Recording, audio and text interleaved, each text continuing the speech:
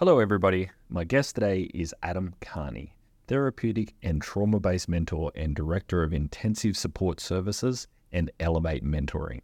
This is the first of what I'm sure will be many conversations with Adam. I believe we only just scratched the surface on all he has to share. Today we talk about mentoring, we talk about personal growth, support systems, and much more.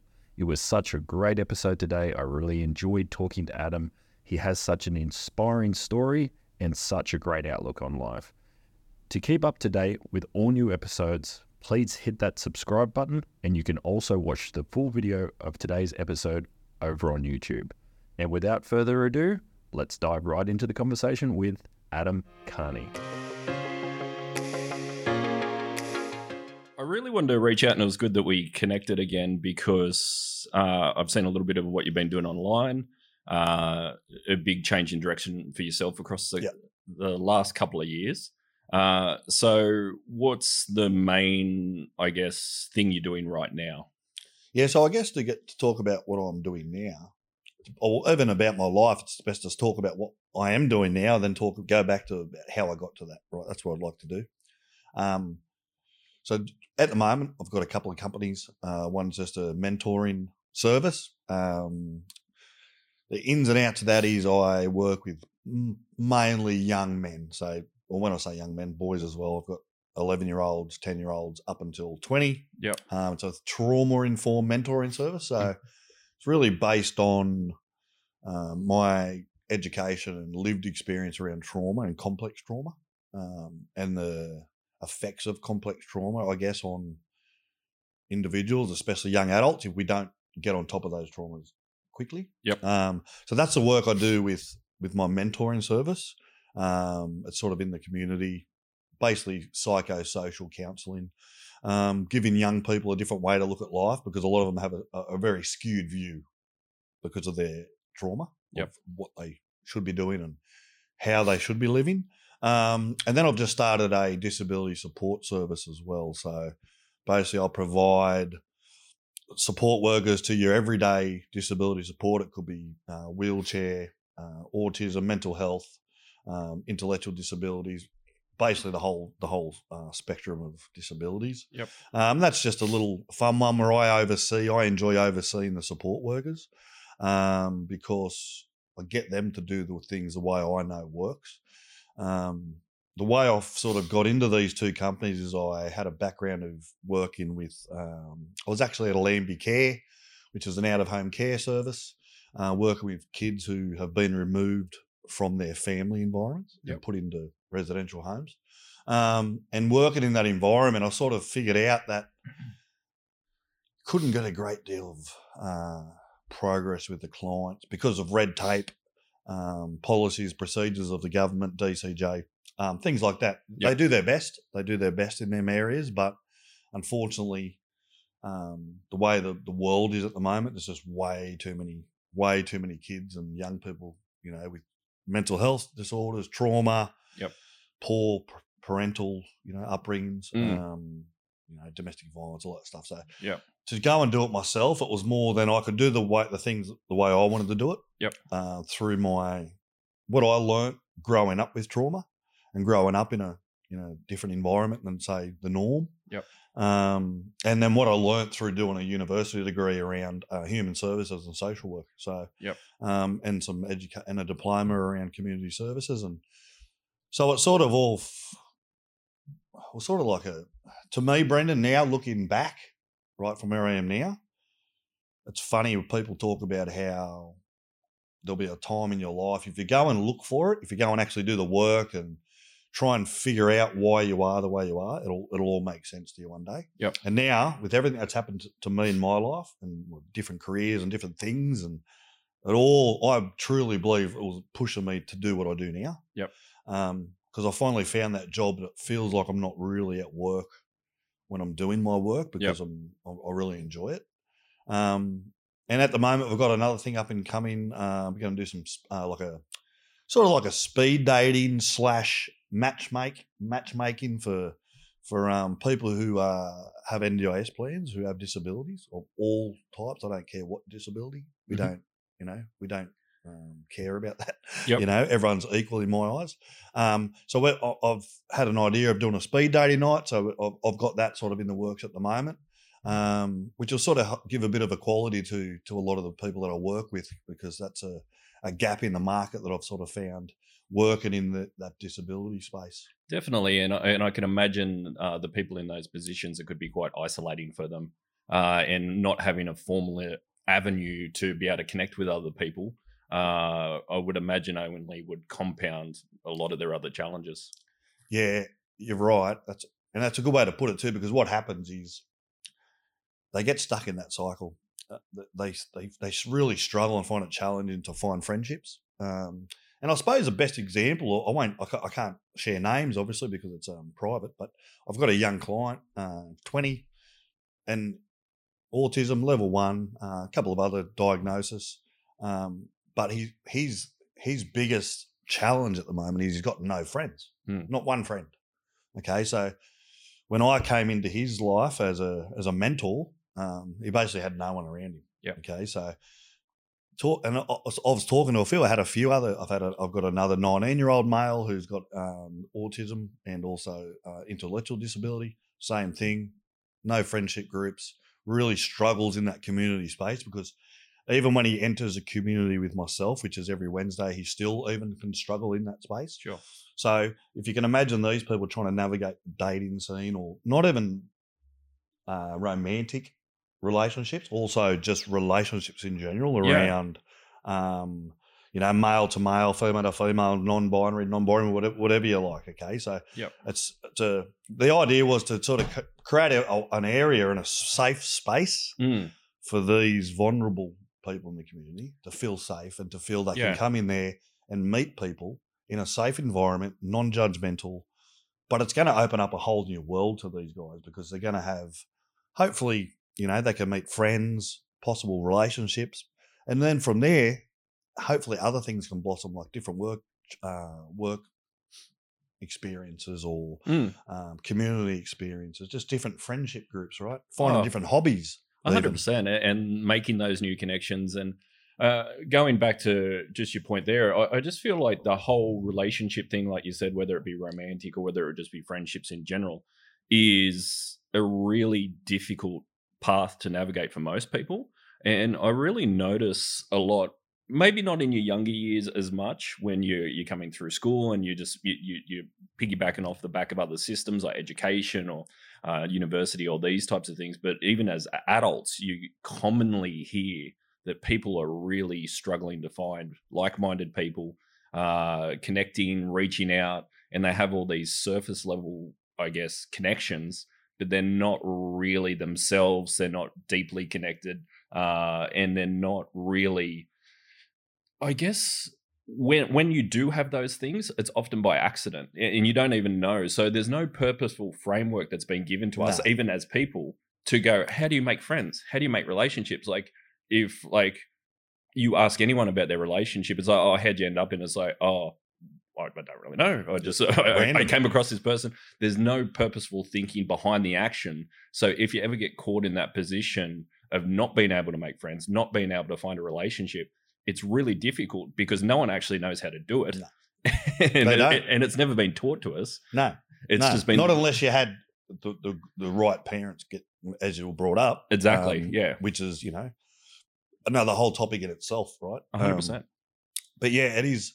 And I guess it's not just, as I said, it's not just about them having opposite sex relationships or same sex relationships. And people say to me, well, why don't you just do an app on a mobile phone? Yeah. And I'll say that completely defeats the purpose of what we're trying to do. Okay. Yeah. There's Tinder, there's all those things. Those, anyone can get on those. You don't have to have a disability, you don't have anything, right? Yeah.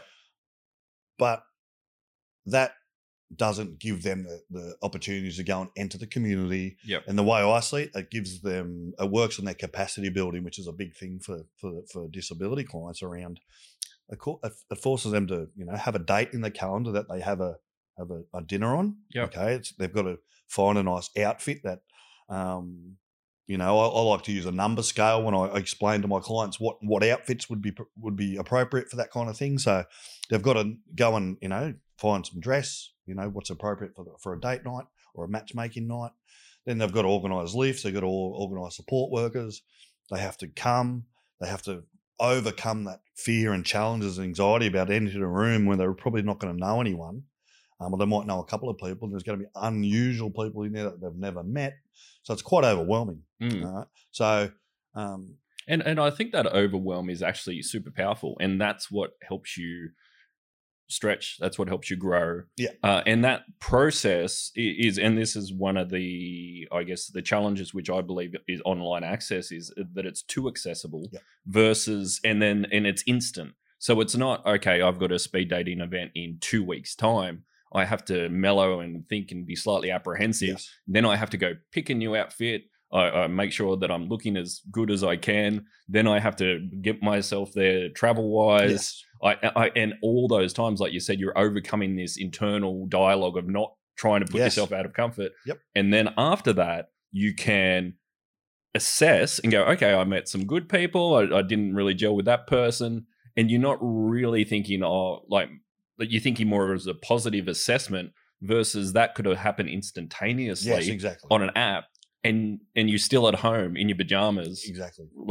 So, and the problem with the apps, if you've got somebody has autism or intellectual disability, etc., or even just someone with anxiety, like myself, right, for example, even just anxiety can stop people doing those things, right? So 100%. An app takes all that away, but also takes away the real life scenarios too, because you'll find that, especially, I'm probably one that does this too. I've tried the dating apps and I'll talk to people on there, but I never make that next step of going to meet them because it's like too much effort, haven't got time, anxiety around relationships, etc. So if you put that on top of all the people with disabilities that already have different challenges on themselves, it's a lot to deal with. But what you'll find is the reason why I'm putting it on every month, every same place, same time, is to create that routine in them people's lives, because then after 3 or 4 weeks of coming to that night. 3 or 4 months, could be once a month, they're going to start to feel comfortable in that space.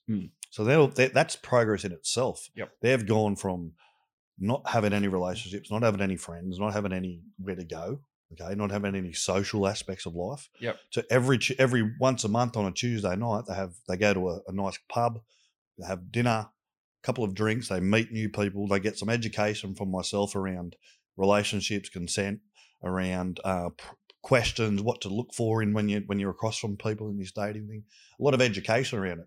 So it's not just you turn up and you meet people. It's a whole seminar of how to meet people and how to sort of conduct yourself in that space. But then it's also teaching them what to do after that night too. Okay, so if you do like this person, then we work alongside the coordinators of that person, or them persons support people to make sure that they then have access to go and meet with that people that they click with in the community individually on their own. Yeah. Because then that's 2 people now that had no friends or had no relationships or had no connections that now have each other at least. Yeah, 100%. Right? So that's the idea of it. And you might find that they may just be friends, but they come back the next month and they do it again. The next minute they've got 3 or 4 friendship groups, and then they take themselves out in the community on a weekday and have coffees or drinks or whatever, even if they're with their support workers. Yeah. They create them a sense of belonging and a community for those guys. Yeah. Because they do feel like they're outside of the social community a lot of the time. Yeah, and I think you hit the nail on the head there, where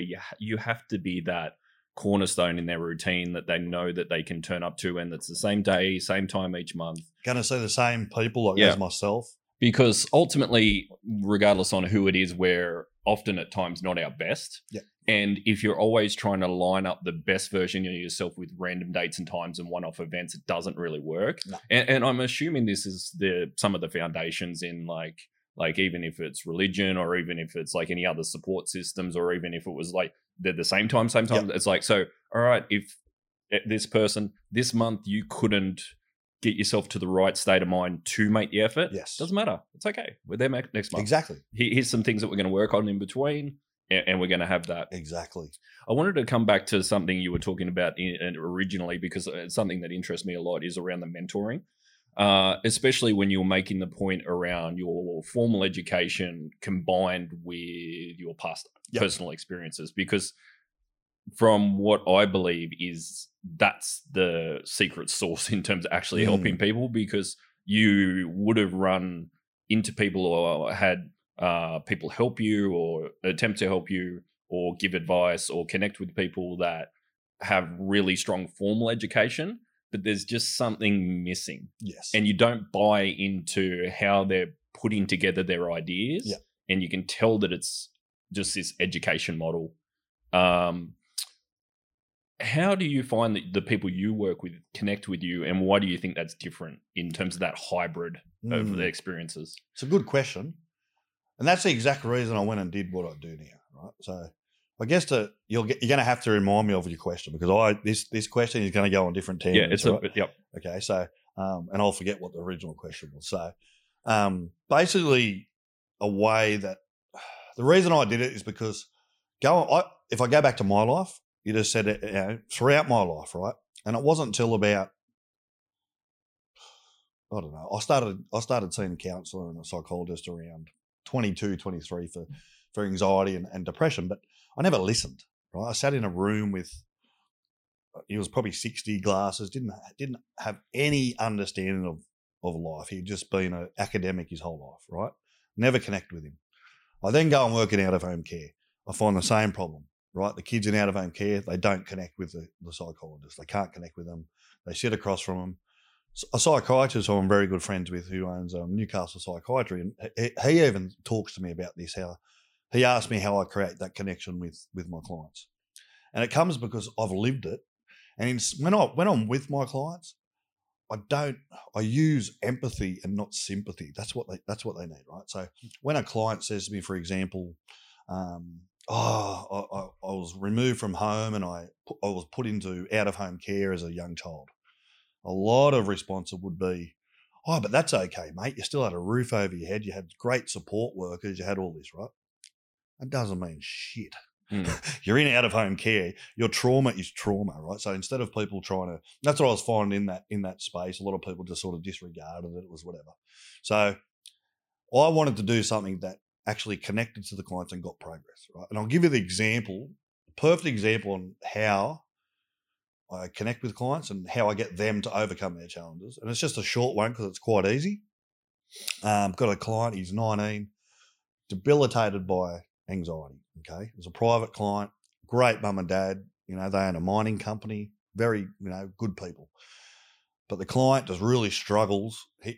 He struggles to leave the home without his family, without support, because his anxiety just debilitates him, right? So he really wanted to start going to the gym. So these people have employed me.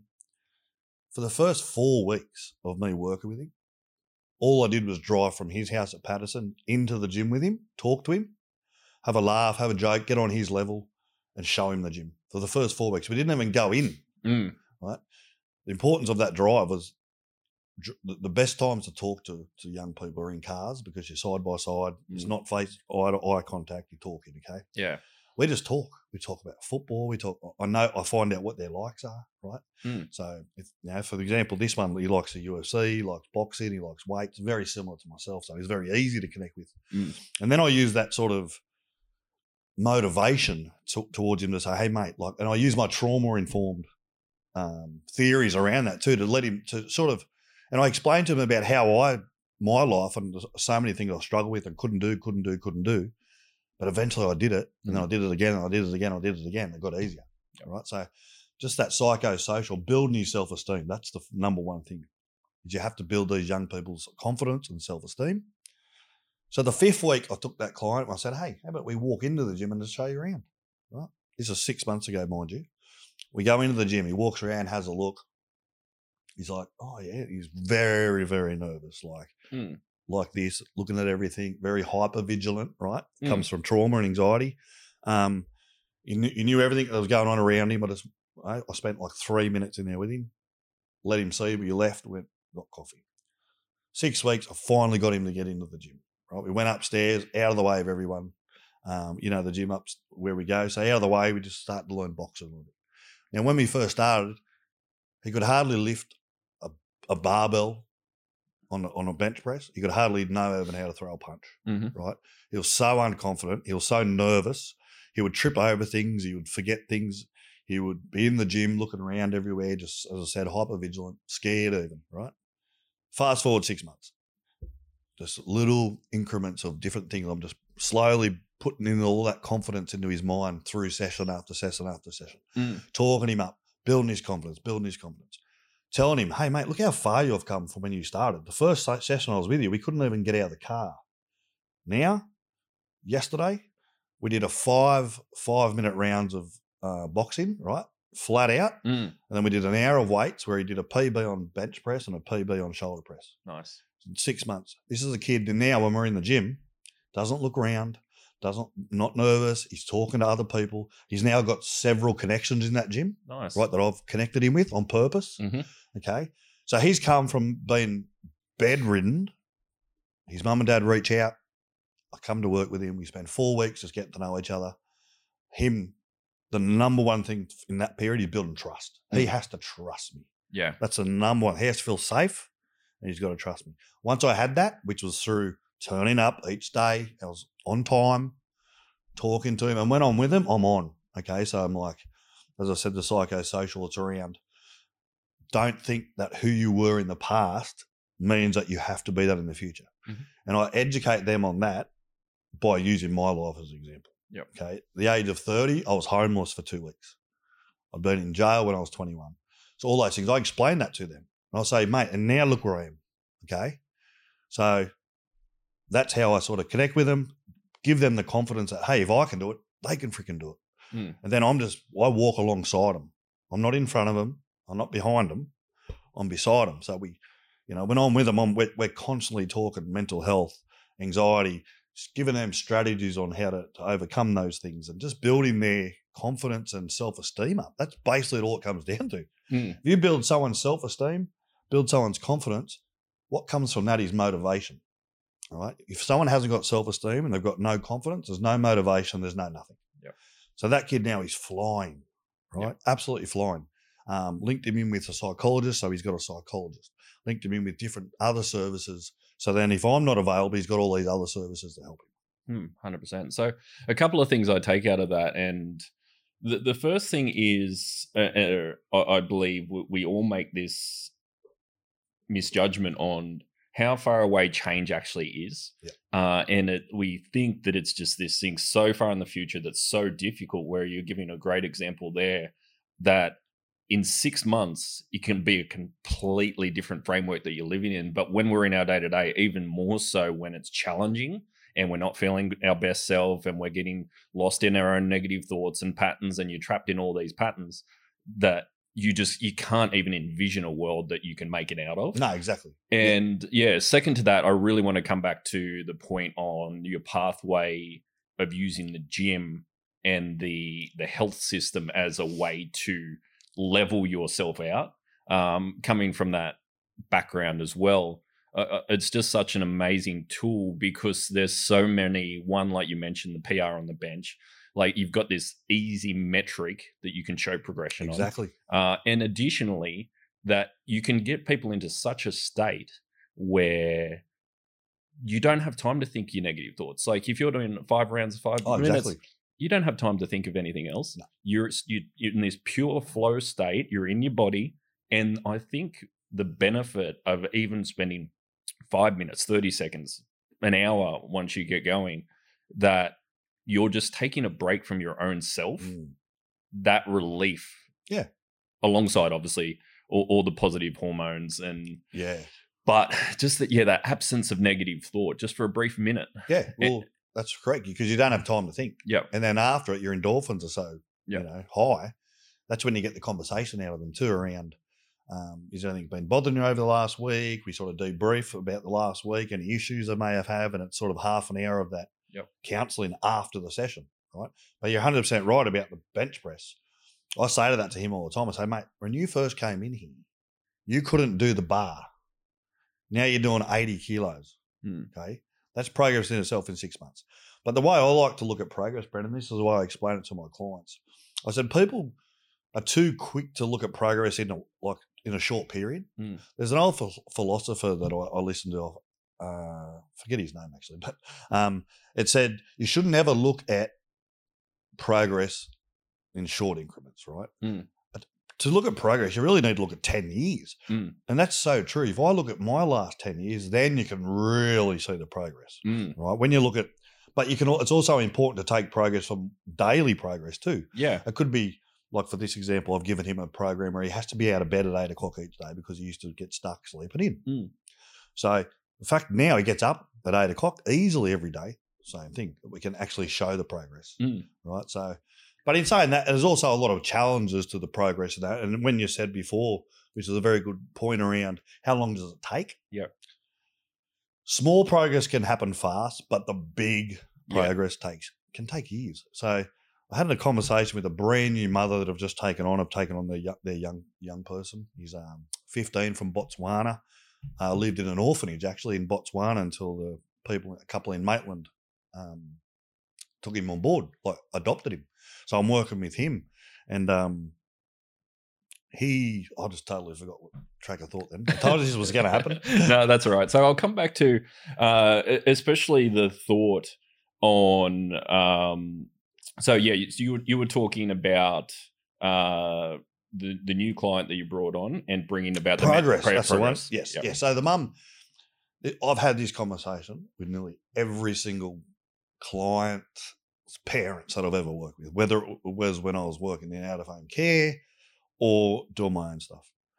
It can take years, right? It can take, especially if you take into account trauma, then you take into account disabilities, then you take into account time that's gone past. Yep. So someone may have had trauma, and that trauma may have been for 20 years.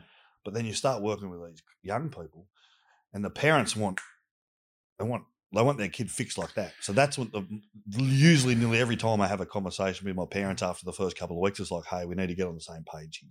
Yeah, and I'm assuming they just want to be free from the pain. A lot of the time, or the perception of the child's pain. Yeah, and I think a lot of the time though, a lot of the parents can be selfish, and they want me to come in and actually just parent the child and just tell them what to do. Right. So I had a conversation with a mother the other day, and I said to her, I asked you, do you know what an iceberg is? Right. Yep. So if you look at an iceberg, say if you're a kilometre away and you're looking at this massive iceberg, what do you see? Yeah, you see the top, the peak. You see the top of the iceberg. The top of the iceberg is the smallest part of the iceberg, right? So that the top of the iceberg above the water, this is why I explain it to all the parents, that is the child's behaviours or the young person's behaviours, whether it be violence, stealing, depression, self-harm, all that kind of stuff, right? That's their, like, I just totally lost track of it. Always happens, see, because I went to jump to another one then. No, that's all right. So you've got the iceberg. The iceberg. You've got that's the point, and then you've got the... Yeah. So the iceberg is the top, behaviours. I said to the mum, we need to dissolve underneath, right? So underneath the water it's massive. Like, whatever you see at the top, it's probably 100 times under the water. That's the trauma, okay? The under the water is the trauma. Top's the behaviours. So I explained to the parents, we need to dissolve the tip of the iceberg up here, the behaviours, right? And how do you dissolve the behaviours? How would you think you would dissolve the tip of the iceberg behaviours? Well, first you'd need to identify them, see why they're problematic, making sure that the person was aware of how they're problematic, some understanding there. And then breaking them down into some incremental steps on each of the behaviours and see where you can get some movement. Yep. So scientifically or psychology, looking at it that way, yes. Yep. But what you're doing, you're dissolving underneath. Yep. As soon as you dissolve underneath, what happens to the behaviours at the top? They're not there anymore. They disappear by themselves. Yeah, they disappear. So, and that's the whole. But do you know how long? And I explained to them, how long do you think it's going to take to dissolve? Yeah, so it's years. Yeah. Right. And when I say dissolve, it's never, ever, ever going to be dissolved. Yeah. And I'm assuming when everyone is just trying to always supplement these and the peak of the behaviors out and sub them out, sub them in, and then they think that's the change. Yeah. When the regression happens, when the outbreak of the bad behavior comes back or it comes back in a different way, they're like, what, you were good, but they were never. It was a Band-Aid. There was a Band-Aid on it. So that's why I always say to my parents, it's like, you've got to because I work with the clients that I mentor, Brendan. I also work with the parents. So a lot of that's around trying to change the parenting styles, trying to make them understand. Because a lot of these parents, you'd be surprised, and I suppose I shouldn't have been, because I didn't know this stuff until now. But when I talk to the parents about about trauma and complex trauma, etc., they're like, we had no idea what that stuff was. Yeah. Right. So, for example, do you know what complex trauma is? I don't know. Yeah. So I never knew either. So this is why it's so important that we share this message. Complex trauma, I see that as the number one issue with everybody later on in life. It's complex trauma. Complex trauma is, say if you were to walk across the road there, Brendan, and you got hit by a car. That's trauma. Well, it's a one-off incident. So for a couple of months after it, you might be nervous crossing the road, right? If you lived in a home and every single night your dad would come in and beat you for no reason, because he was an alcoholic, every single night. So then every single night you're scared because you're waiting for dad to come in, you're isolated, you're anxious, that's complex trauma because it happens every single night. So that complex trauma actually creates who you are as a person. Because especially if you're getting complex trauma between the ages of 1 and 7, when your brain pathways are getting blueprinted, you're that basically going to be you're going to be that hypervigilant, anxious, trigger happy, reactive, not being able to control your emotions, probably respond with violence or aggression when you get older. So you find a lot of people who are in domestic violence relationships when they get older, whoever the perpetrator is, came from a complex trauma background. That's why intergenerational trauma, complex trauma and trauma is the number one thing when it comes to not even stepping away from even mentoring or everything, just for us, right? The reason I can do what I do now is because I went back and I unpacked my whole life and I figured out why I am the way I am now.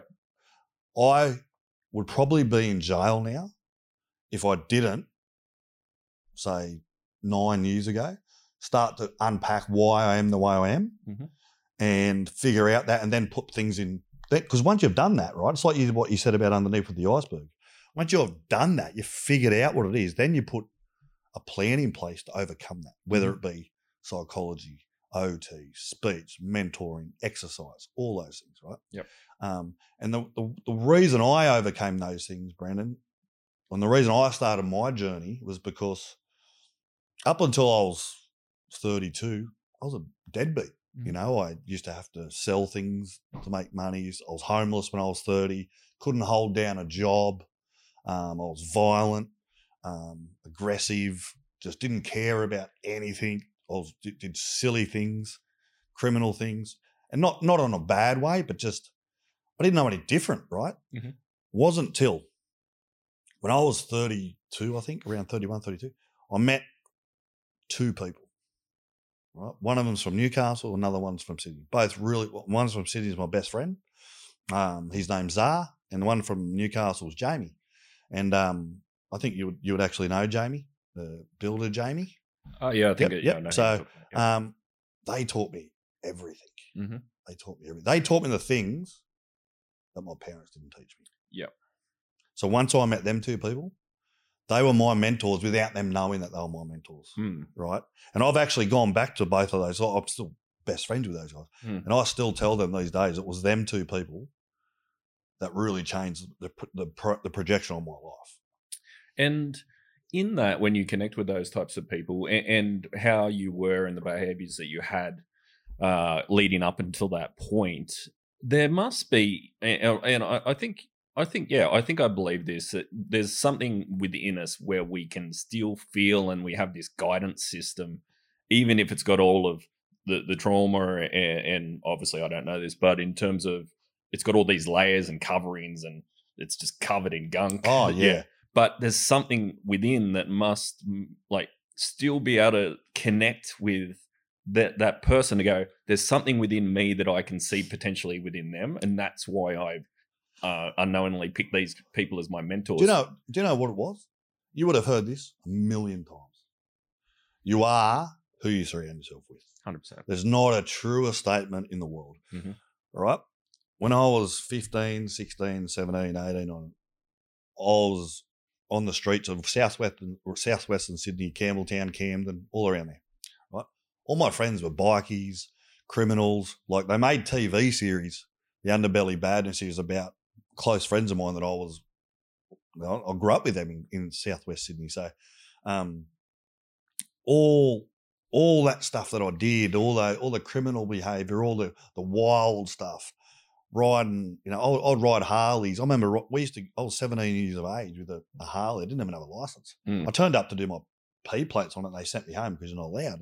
But I used to ride this Harley at at about 3 o'clock in the morning at the age of 17 in the King's Cross with other bikies, like with outlaw motorcycle clubs, because that's all I knew. Growing up in that area and growing up with not really a home I wanted to be in at the time, that's who I went to. That was my belonging, my community. I loved it, and I still do. Yep. Some of the best people I've met were in bike clubs, right? But that's from there, and that's all I knew. That's who I surrounded myself with, because that's all I knew. I grew up in southwest Sydney, right? That's who you knew. Fast forward till 30, 35, I started surrounding myself with people I wanted to be like. When I say I wanted to be like, it wasn't because they were famous or anything. It was because they were very strong men, very strong-minded, had very good views on life, very motivated, and very successful. Yep. Very successful. Yep. And that's the one I wanted. I always had a feeling that I had more to offer than what the job I was doing at the time. And I feel now that, as I said, everything makes sense after, I'm 43 now, everything's starting to make sense to me. The biggest thing that happened was them two people, but not only did they come into my life, I listened to them. Yeah. And I would actually seek them out for advice on things. And that's what you have to do. When you were first exposed to these new people around 32, were you just editing your own behaviors, or was there a verbal, I guess, accountability from the mentors to check some of these behaviors? Yeah. There was I don't think anyone's actually ever pulled me up on something. Like, I don't know if that's because they feel that I wouldn't listen, or if they feel like it's not their place, or it was more that I felt that if I didn't do the things that I needed to do to be where I wanted to be, I would have let them down. Right. So a good example is I've been really saving hard to get my another investment property, and I've got some money down. I'm like, on Facebook Marketplace, I could buy this nice muscle car, or I could buy that nice Range Rover, or I could buy this and buy that. But I'm thinking, if I do that, my mate's going to be pissed off at me because he knows, because he's a property developer and he's going to help me with his investment property. Yep. He knows that I'm saving for that. And if he goes, he sort of will message me, how you going? I'm like, yeah, mate, I'm pretty much good to go. If all of a sudden I say, oh, mate, he'll be like, what are you fucking doing, mate? Like, so he will say that stuff now. Yeah. But prior to that, it wasn't. It's probably more now. I guess I was so far behind those people, even like with finances and everything like that, right? Yeah. So I was just always afraid to let them down. And the other one, Jamie, I would always go to him for advice on like different businesses, because I had so many different ideas that I wanted to do this and do that and do that. And every time I'd do that, I'd go to him and he'd go, mate, it's not for you. So he's the only one that was really honest with me. Yep. It was only about a year ago, before I started my mentoring company, that he said to me, I rang him up and said, mate, I'm thinking about buying an excavator and get back into that. He goes, mate, don't do it. He goes, you'll hate it. He goes, you'll spend all your time chasing work, chasing money. You won't have a life. You'll hate it. I'm like, oh, okay. And I'm one of those people, you have an idea, I used to just jump into it. Yeah. But now where I'll ring people and ask for advice. As soon as you said that, I listened, right? And then went into doing what I do now. And it was right advice, right? So, and it's an interesting thought, because really, and then you think of like most parents and other like people of influence, they're really trying to drill down on the verbal accountability, like do this, you shouldn't do that, you should do this. When in an essence, and I think it is more around, and I know from myself and from what you're saying as well, it is that unspoken thing that you're picking up. Yeah. And then you guide yourself. And that's where I think the real change happens. But the parenting side is more around just the surface level, trying to dictate versus how they're behaving. Because really it's about you interpreting that person's behavior and you trying to be at their standards. Yeah, exactly. When if you're a younger child in your teenage years and your parents aren't anyone you really look up to or aspire to be like, and they're miserable or they're just telling you what to do, I can definitely understand why you would be moving in towards the direction that they're trying to put you in.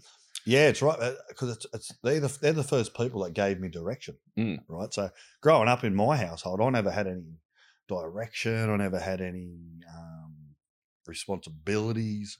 Was left to sort of run my own race because of the way my home was. I had a sister who was quite mentally unwell, older sister, who tried to commit suicide a few times in the home I was, when I was young. So, stuff like that.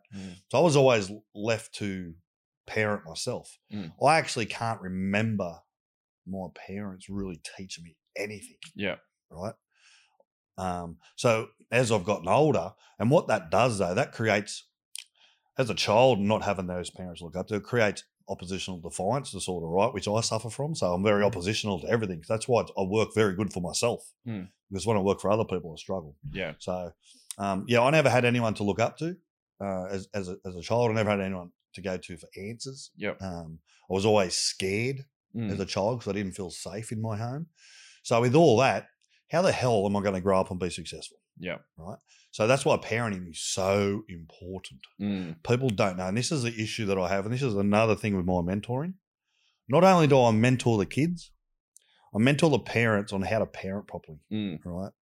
It's like, for example, when I was a kid, my mum set me up for failure because she would do everything for me. Her anxieties and her own mental health, right? When this links to the intergenerational trauma that we talk about, my own mum's mental health problems affected me so much, right? Even to the fact that if I had an assignment at school or had something to do at school, I wouldn't do it. I hated school.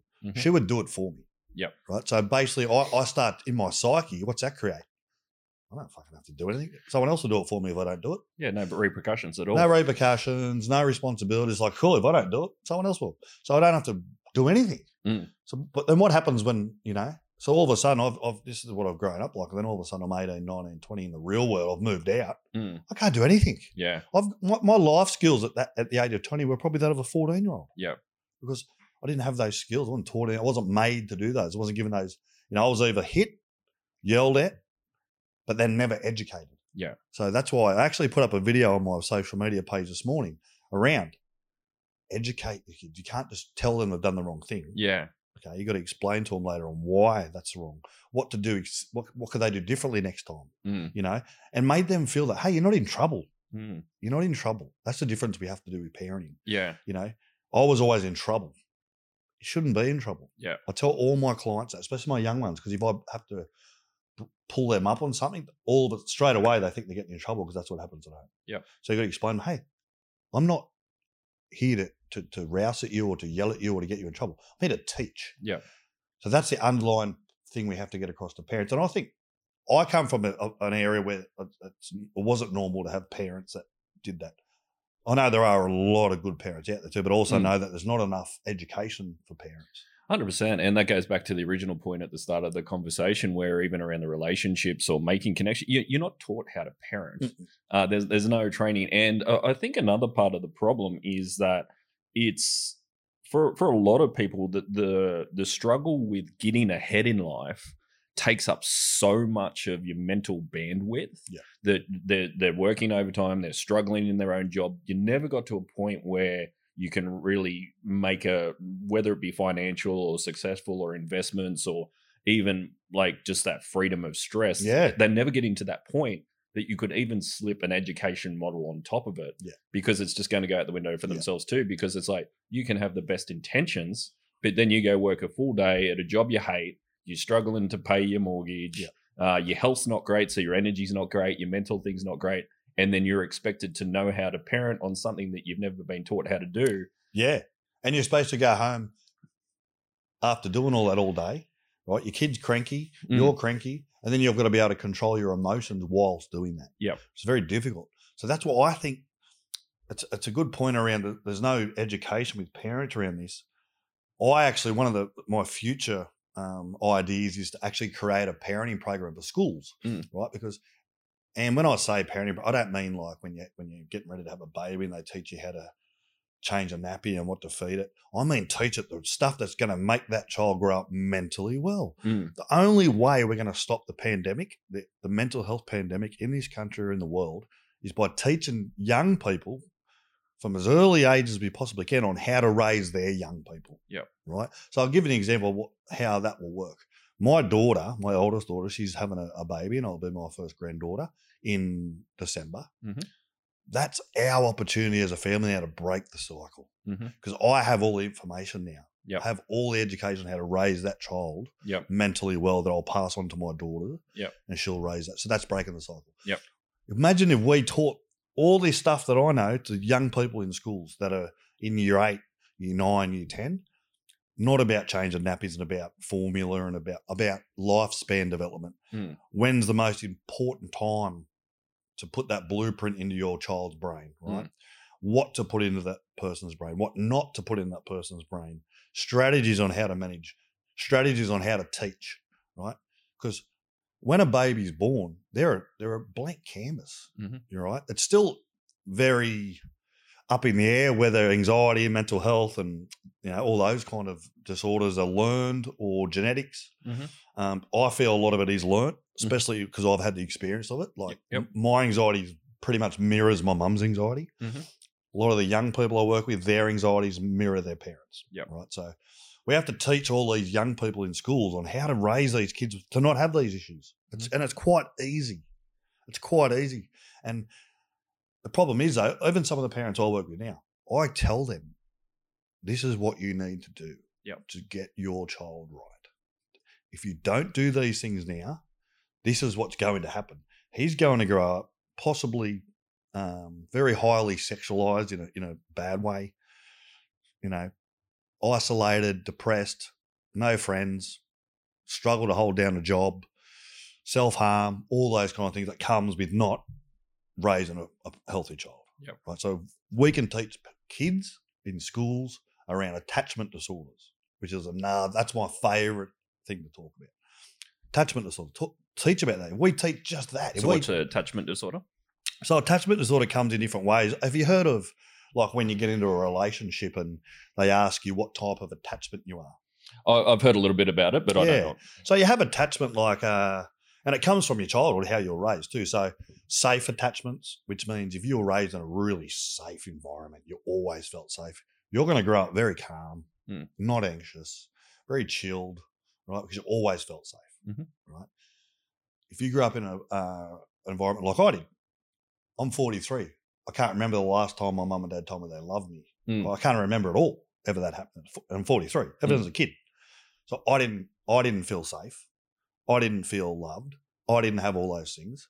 So the attachment, that creates a really anxious attachment for me, an insecure attachment. So I think it's insecure attachment, anxious attachment, avoidant, and safe or secure, right? So nearly every single person you see in a domestic violence relationship, people who struggle to hold down relationships, they will have either an anxious attachment or a insecure attachment. It comes from not having that safety of the child.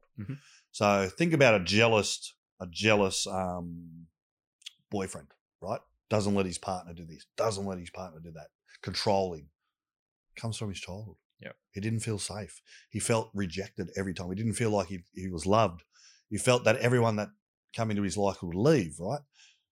So they think by holding on to these people as tight as they possibly can, that's going to keep that person with them. But it's doing the opposite, right? So that's how attachment as a child affects you later on in life. You won't be able to hold down jobs. You won't be able to hold down relationships because you'll be toxic in a relationship, right? But it also doesn't mean that just because you have an insecure attachment or an anxious attachment doesn't mean you have to have that forever. And the way around that is to learn about what attachment style you are, right? For example, I'm anxious, insecure. If I go back to my childhood, all makes sense, right? Go and do some reading on it, and it will jump out at the page at you, okay? Yep. Right? You fear rejection, you've got low self-esteem, you always need reassurance, all those kind of things, right? We all see it in relationships, right? We've all spoken to people where the partner always needs reassurance every 5 minutes. They're putting photos all over social media 2 minutes after they've been in a relationship. All that is a massive red flag of attachment disorders. Yeah. And I can imagine a lot of these attachment disorders are difficult to navigate as an individual because, again, it comes back to the point on the mentors where you almost have to take it upon yourself and to move yourself out of it, especially in relationships. For the big part, they're quite secretive. Like you can have friends and connections and they might have their relationship off to the side and you never really know the inner workings of other people's relationships. We protect it. Yeah, exactly. So if that's always hidden and you are a destructive person in relationships, the rest of the world don't really know about it. It's on you to do it. And then to identify that it can be different. And like you said, starting to learn about it, create awareness, and then obviously potentially seeing professionals and that as well. And the number one thing I've learned, and don't get me wrong, I still struggle in the relationship space because I struggle to be vulnerable, right? But I'm getting better at that. But it's communication with your partner. If you are with a partner who has a safe attachment and you're an insecure attachment, that's going to be a very difficult relationship to manage because they're going to be the ones that don't text back straight away, as in the safe people. They're going to be the ones that can go out with their friends and not have to contact you every 5 minutes. They're going to be ones that feel comfortable with you having friends that are females, et cetera, et cetera. Yep. Right? So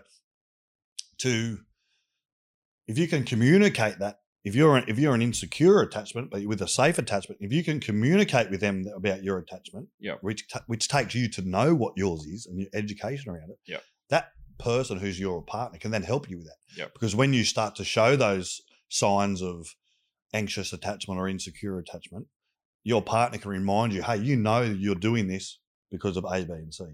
That's it. Oh, yeah, that's right. I'm getting jealous because of my brain was blueprinted to get jealous because as a child, everyone liked everybody else. I never had any friends, yada, yada, yada, yada. So attachment's a big thing in all, and not just with girlfriends and boyfriends, Brennan, friendships, even employment, bosses and colleagues, right? It's all important. Yeah.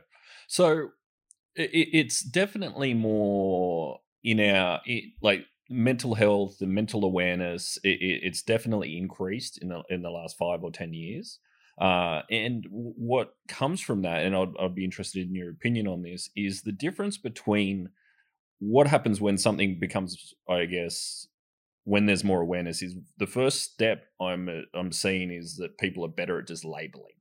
So you hear people just say, I have anxiety. I have ADHD. Yeah. So they're labeling. But what for you is the difference between being able to, one, get the proper labeling, don't just self-identify, so to speak. You may, but like you need to educate. There is a bit of nuance there. But the point in just labeling and just leaning into that label versus then doing the work to move and help yourself. And that's I think social media has played a big part in that now. Sorry, like everybody's very quick to diagnose themselves with everything, right? But you know what? It fucking doesn't matter. Do you know why it doesn't matter what diagnosis you've got? Because we don't treat the diagnosis. We treat the behavior of the diagnosis. So, for example, anxiety will come across just the same as ADHD will come across, okay? So you treat whatever it is. If it's that young person struggles to concentrate in class because of ADHD, is it really the ADHD? Is it the anxiety? Doesn't fucking matter. He's struggling to concentrate in class. We need to understand why. Right? He might be 8 years old. He's not going to be able to tell you that he can't concentrate in class because every time he goes to sleep at night, he's waiting for his uncle to come in and rape him. Right? And I'm sorry to say that happens. Right? So that's a part of it to think about as well. So should there be, rather than just the labeling and then saying this is what you have, obviously seeing professional help is, and that's the whole idea. And people get a little bit misunderstand. Well, I guess they misunderstand how it all works, right? Getting a diagnosis is important, because then at least we know exactly what it is, and then you go and put the strategies in place, which you follow theories and evidence-based theories around how to work with that. People get a little bit confused around what's the process of, hey, how do I find out what's wrong with me? Firstly, there's nothing wrong with you. It's just you. Yep. But people get confused. They go to a psychologist. They don't really understand how it works. The first thing you should really go to is, obviously, you go to a GP, get a referral. But I'd like to say most people go to a psychiatrist first, because especially the young people that I work with, because a lot of their diagnoses are misdiagnosed, misinformation, too many doctors involved, too many things missed. So if we get a psychiatrist who can then look at it in a holistic view and get everyone's opinion on the child, reports, or the young person, doesn't matter how old you are. I didn't do most of my stuff till 35, so then they can get a clear picture. All right, okay, these are your diagnoses. These are the behaviours that we're seeing from these diagnoses. They line up. What do we do now? Okay, we take you away from the psychiatrist. They're simply there to diagnose, and if you need to, medicate. Then psychologist. Psychologist does all that work. It could be CBT, which is cognitive behaviour therapy, which just changes the thought processes and way to react to things. Work with a psychologist. If you've got a psychologist that you click with, keep them for the rest of your life because they're going to be your best friends, because they're the one person that you can go into and talk to and can be completely vulnerable, right? So, for example, my psychologist I've had for 10 years knows everything about me, more than anyone else, right? Same as the psychiatrist I originally went to, who I've now become good friends with, right? So it's important to get an idea of exactly what it is, and then go and do the psychology work. And then from the psychology, it could be, okay, you need an OT. Or it could be, hey, as an adult, it could be, hey, you need to go and do some, like, for example, a lot of people with anxiety, they avoid what gives them anxiety, right? You actually need to do the opposite, which is actually exposure, right? Exposure therapy. So there's so many levels to how to treat people, but it's actually, in my eyes, it's actually quite easy, because it's simply finding out what their diagnosis is, finding out what their trauma is, knowing what behaviours and what actions come from all those, and then putting strategies in place and people around them to ensure that person can move forward and grow from that. Right? Yeah. So you might be interested in this, I use a theory called Bronfenbrenner's ecological systems theory. Right. So basically it's 5 different parts of your body, and it's forgive me for getting all the names wrong, but there's like your micro system, your macro system, meso system, exo system, and I forget the other one, but it's basically what it does. If you Google it, it's got like it's one circle in the middle, then a bigger circle, then a bigger circle, then a bigger circle. Middle circle is you, immediate environment. Yep. Who's in that person's immediate environment, right? Second one, what's in that person's secondary environment, like school, sports, doctors, community. Next circle, what's around that person? If they're living in Australia, they're probably pretty good. But think about, they could live in a third world country. So that one, there could be no medical, there could be no psychology, there could be no government support stuff, right? And then there's a big picture, which is the world, right? How much the world impacts a person, right? So the important part, if you print that out and if I put Brendan right in the middle, and I look at the middle section, I go, okay, what's in Brendan's life that's good and what does he need? So I look in your little system. Have you got mum, dad? You got Haley, you got a brother, you got your son, you got all these things. So in your immediate circle, you've got everything you need. Yep. Right? You got a job, you got friends, everything. Right? So that's good. That's why you're doing good, firstly. Yep. The next system, have you got a doctor that you regularly see? Yes. Have you got a job that you regularly go to? Yes. Have you got community participation that you regularly engage in? Yes. You go to a gym, stuff like that. Right? And the bigger one is there a war? There could be a war outside, if we lived in a different country. How does that impact that person? Have they not got counsellors? Have they not got psychologists? So the whole idea of that holistic view is I look at that person now and go, cool. We know his diagnosis. We know his trauma. We know his lifespan and what's happened. We now have the theory, what we're going to use, and we just grab everybody we need. So, okay, he hasn't got a psychologist. Oh, grab a psychologist, put him in there. Yep. Grab a speech therapist because he struggles with that, put him in there. or I think this young person may be on the verge of, the justice system. I'll grab a youth liaison officer from the police, put them in there. Hasn't got a regular GP or a paediatrician or a psychologist, put them in there. So all of a sudden, you get a child or a young person or even an adult that's got very little supports, right? So say they had 1 or 2 supports, you come in or I come in, I do the work that I do, the next minute they've got 10. That's a big change in a person's life. Yeah, right? massive. Yeah, and I've actually got an example of that. A young person I work with, I do a lot of work with him. He's 20. I came into his life 9 months ago, right? He actually just got out of jail. I looked at his exo system, at his ecological systems. Had mum and dad, they weren't supportive. They weren't supportive, mum and dad. Had sisters, they don't talk to him. Friends, not one friend. Coordinator of supports, hadn't contacted him for 4 months. Speech therapist, hadn't contacted him for 4 months. Psychologist, the one he was going to had absolutely no idea about autism, which the client had, so we had to get rid of him. So I've come in, I'm like, no wonder this child's just been to jail. He's got autism.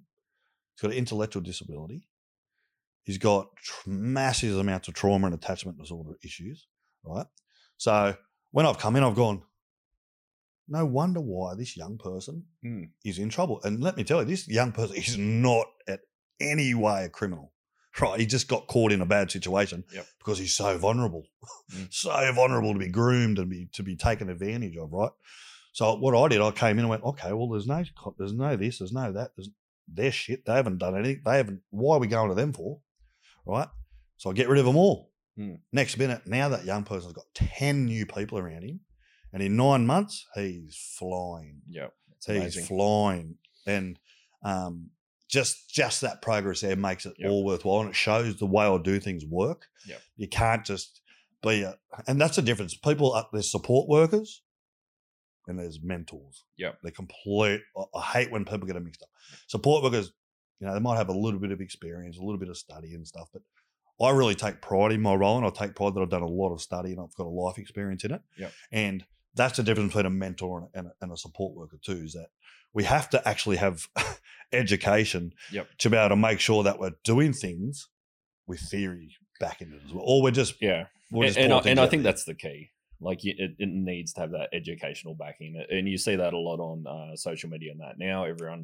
It's just they're quickly navigating into these areas, and it's still spreading a good message. But I think it can definitely be damaging at times for people who are looking to people who don't have that educational backing, and they're using their guidance, and they're taking things that are created as general content and trying to use that as a proper path. Exactly, yeah. Which is the difference to what you're saying. You have the ability to have this bird's eye view, but not only that, because like a lot of people can identify from a bird's eye view what's going wrong. Yeah. But if you don't have the connections and the support systems or know where to put the pieces of the puzzle in the right spots, then it's just noise. Like exactly. So I think that's a huge thing. And you've got to have I think the social media these days, it's a very positive thing because it's really got the mental health and the disability and the equality out there, right? However, there's still a lot of people who jump on board as it's sort of like a bandwagon thing, right? It's like you see them all the time. They post motivational quotes and they might do a funny dance and they've got 1,000 followers and people listen to these people, but they don't know anything. Yeah. They're basically a gimmick. They're just doing TikTok dances and putting mental health quotes up. Well, right? I think additionally to that, it's a bit of a challenge in terms of the motivations behind it, because you're trying to spread a message online, and I compare this to potentially you with one of the people you work with.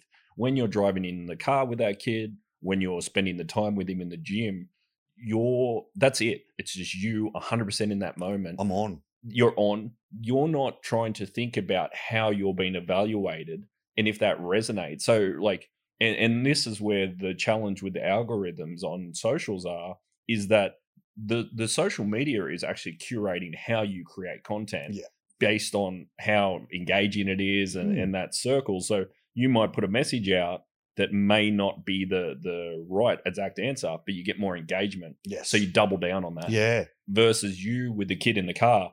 There's no outside influence. It's just what's real. Yeah. And real life. And that's the thing. Like because the game is obviously, if you're trying to spread your message, you're trying to get more engagement, get more comments, get more likes, get more followers, so you can continue to spread your message. And this is where you even see it on YouTube, is you will see that people have this, they'll be proper creators. And then what will happen over time, you'll see people doing reaction videos. Yeah. So it's like you had a real essence to what you were doing, and now you just react. Now it's a gimmick. It's a gimmick. Yeah. And that's the trap. It is. And that's why, to be honest, I have absolutely no inkling, or I have no desire to be famous on social media. I have a little social media page just to put stuff up to teach people. Yeah. But it's all theory based, and it's all what I've learned. You'll never see me put any stupid, funny dances or any TikToks or any, baby stuff on my social media, because I don't care about how I look on social media. It's all about getting results for the people, right? And social media is very detrimental in that space too. Yep. Because too many young people think that they can take help off social media by just following people, because a person might have 1 million followers and a great set of legs or a great bum or something. So they take stuff of them, but truly they're not the people you should be taking advice off. You need to go and seek proper advice and don't think social media is your answer to getting better. Go and get proper help. 100%. And it can definitely be a small trigger to create a bit of awareness. Yeah. The awareness around that, Brent, the social media is the best thing that's happened with mental health, right? Yeah. Because without it, you never used to see it on Channel 7 News, or you never used to see it on ABC or anything, did you? So now that it's everywhere, it's great. Yep. It's great. And I'll never be negative towards social media in that aspect. Yep. But I do see a lot of people who have a detrimental effect on people who are already struggling. Yeah, and the way I see it, and I'm not huge on my activity on socials by any means, but it's a really tough place to navigate, because, like you said, there is a great message within there, and the awareness side of things is fantastic. But what it is, and the way I see it, is it's like going to a party with 100 people, and 95 of them are ratbags and 5 are great, and you have to navigate that noise, and you can't extract the 5 people in social media. That's a good analogy, that one. Every time you go there, you have to deal with the 95% every single time. Yeah. You can't get that exposure without. So it's like, all right, I've got to go meet my 5 great friends, but always with 95 bad people. Like, so it's just like, it's too much. Yeah, it is. And that's a great way to put it too. Yeah. And it's social media is so impact. Like, all my young people that I work with, they're addicted to social media. So that's another point that, creates a whole nother aspect, because half the time I'm with my clients, they'll show me stuff about their social media and they'll say, and then I have to give, but it's actually, that's a good part of social media, because they'll show me things. They'll go, oh, what do you think of this? Or what do you think of that? The connection, the sharing. Yes, but also I then give them my opinion on that, which is usually different from theirs. Yeah. It's a different perspective on things. It's like, for example, one will show me something, you go, oh, what do you reckon of this girl? He's 20, he's trying to find someone to date. I'm like, oh, mate, she sounds lovely. Yeah. And she'll say, oh, she's a bit fat. Yeah. And I'll say, so then that's a great little in. I go, hey, mate, let's talk about that. Because then I unpack that with him, that he hates it when people judge him on the way he dresses, because I know that he hates that. Yeah. But then I'm explaining, we'll see how you're doing the same thing to that person. Yeah. So we don't need to do that. So then I go, well, and you don't know that person's background, you don't know that person's life. I said, would you like people to judge you on just the way you dress? Because I know you don't. Right. So that sort of opens up a different dialogue, which is good for that kind of stuff too. Yeah. So 100%. It can be positive as well. Yeah, absolutely. Okay, let's take a break there. We'll wrap it up. So I'll cut it there. All right. So I know. I'll just take a little pause for 5.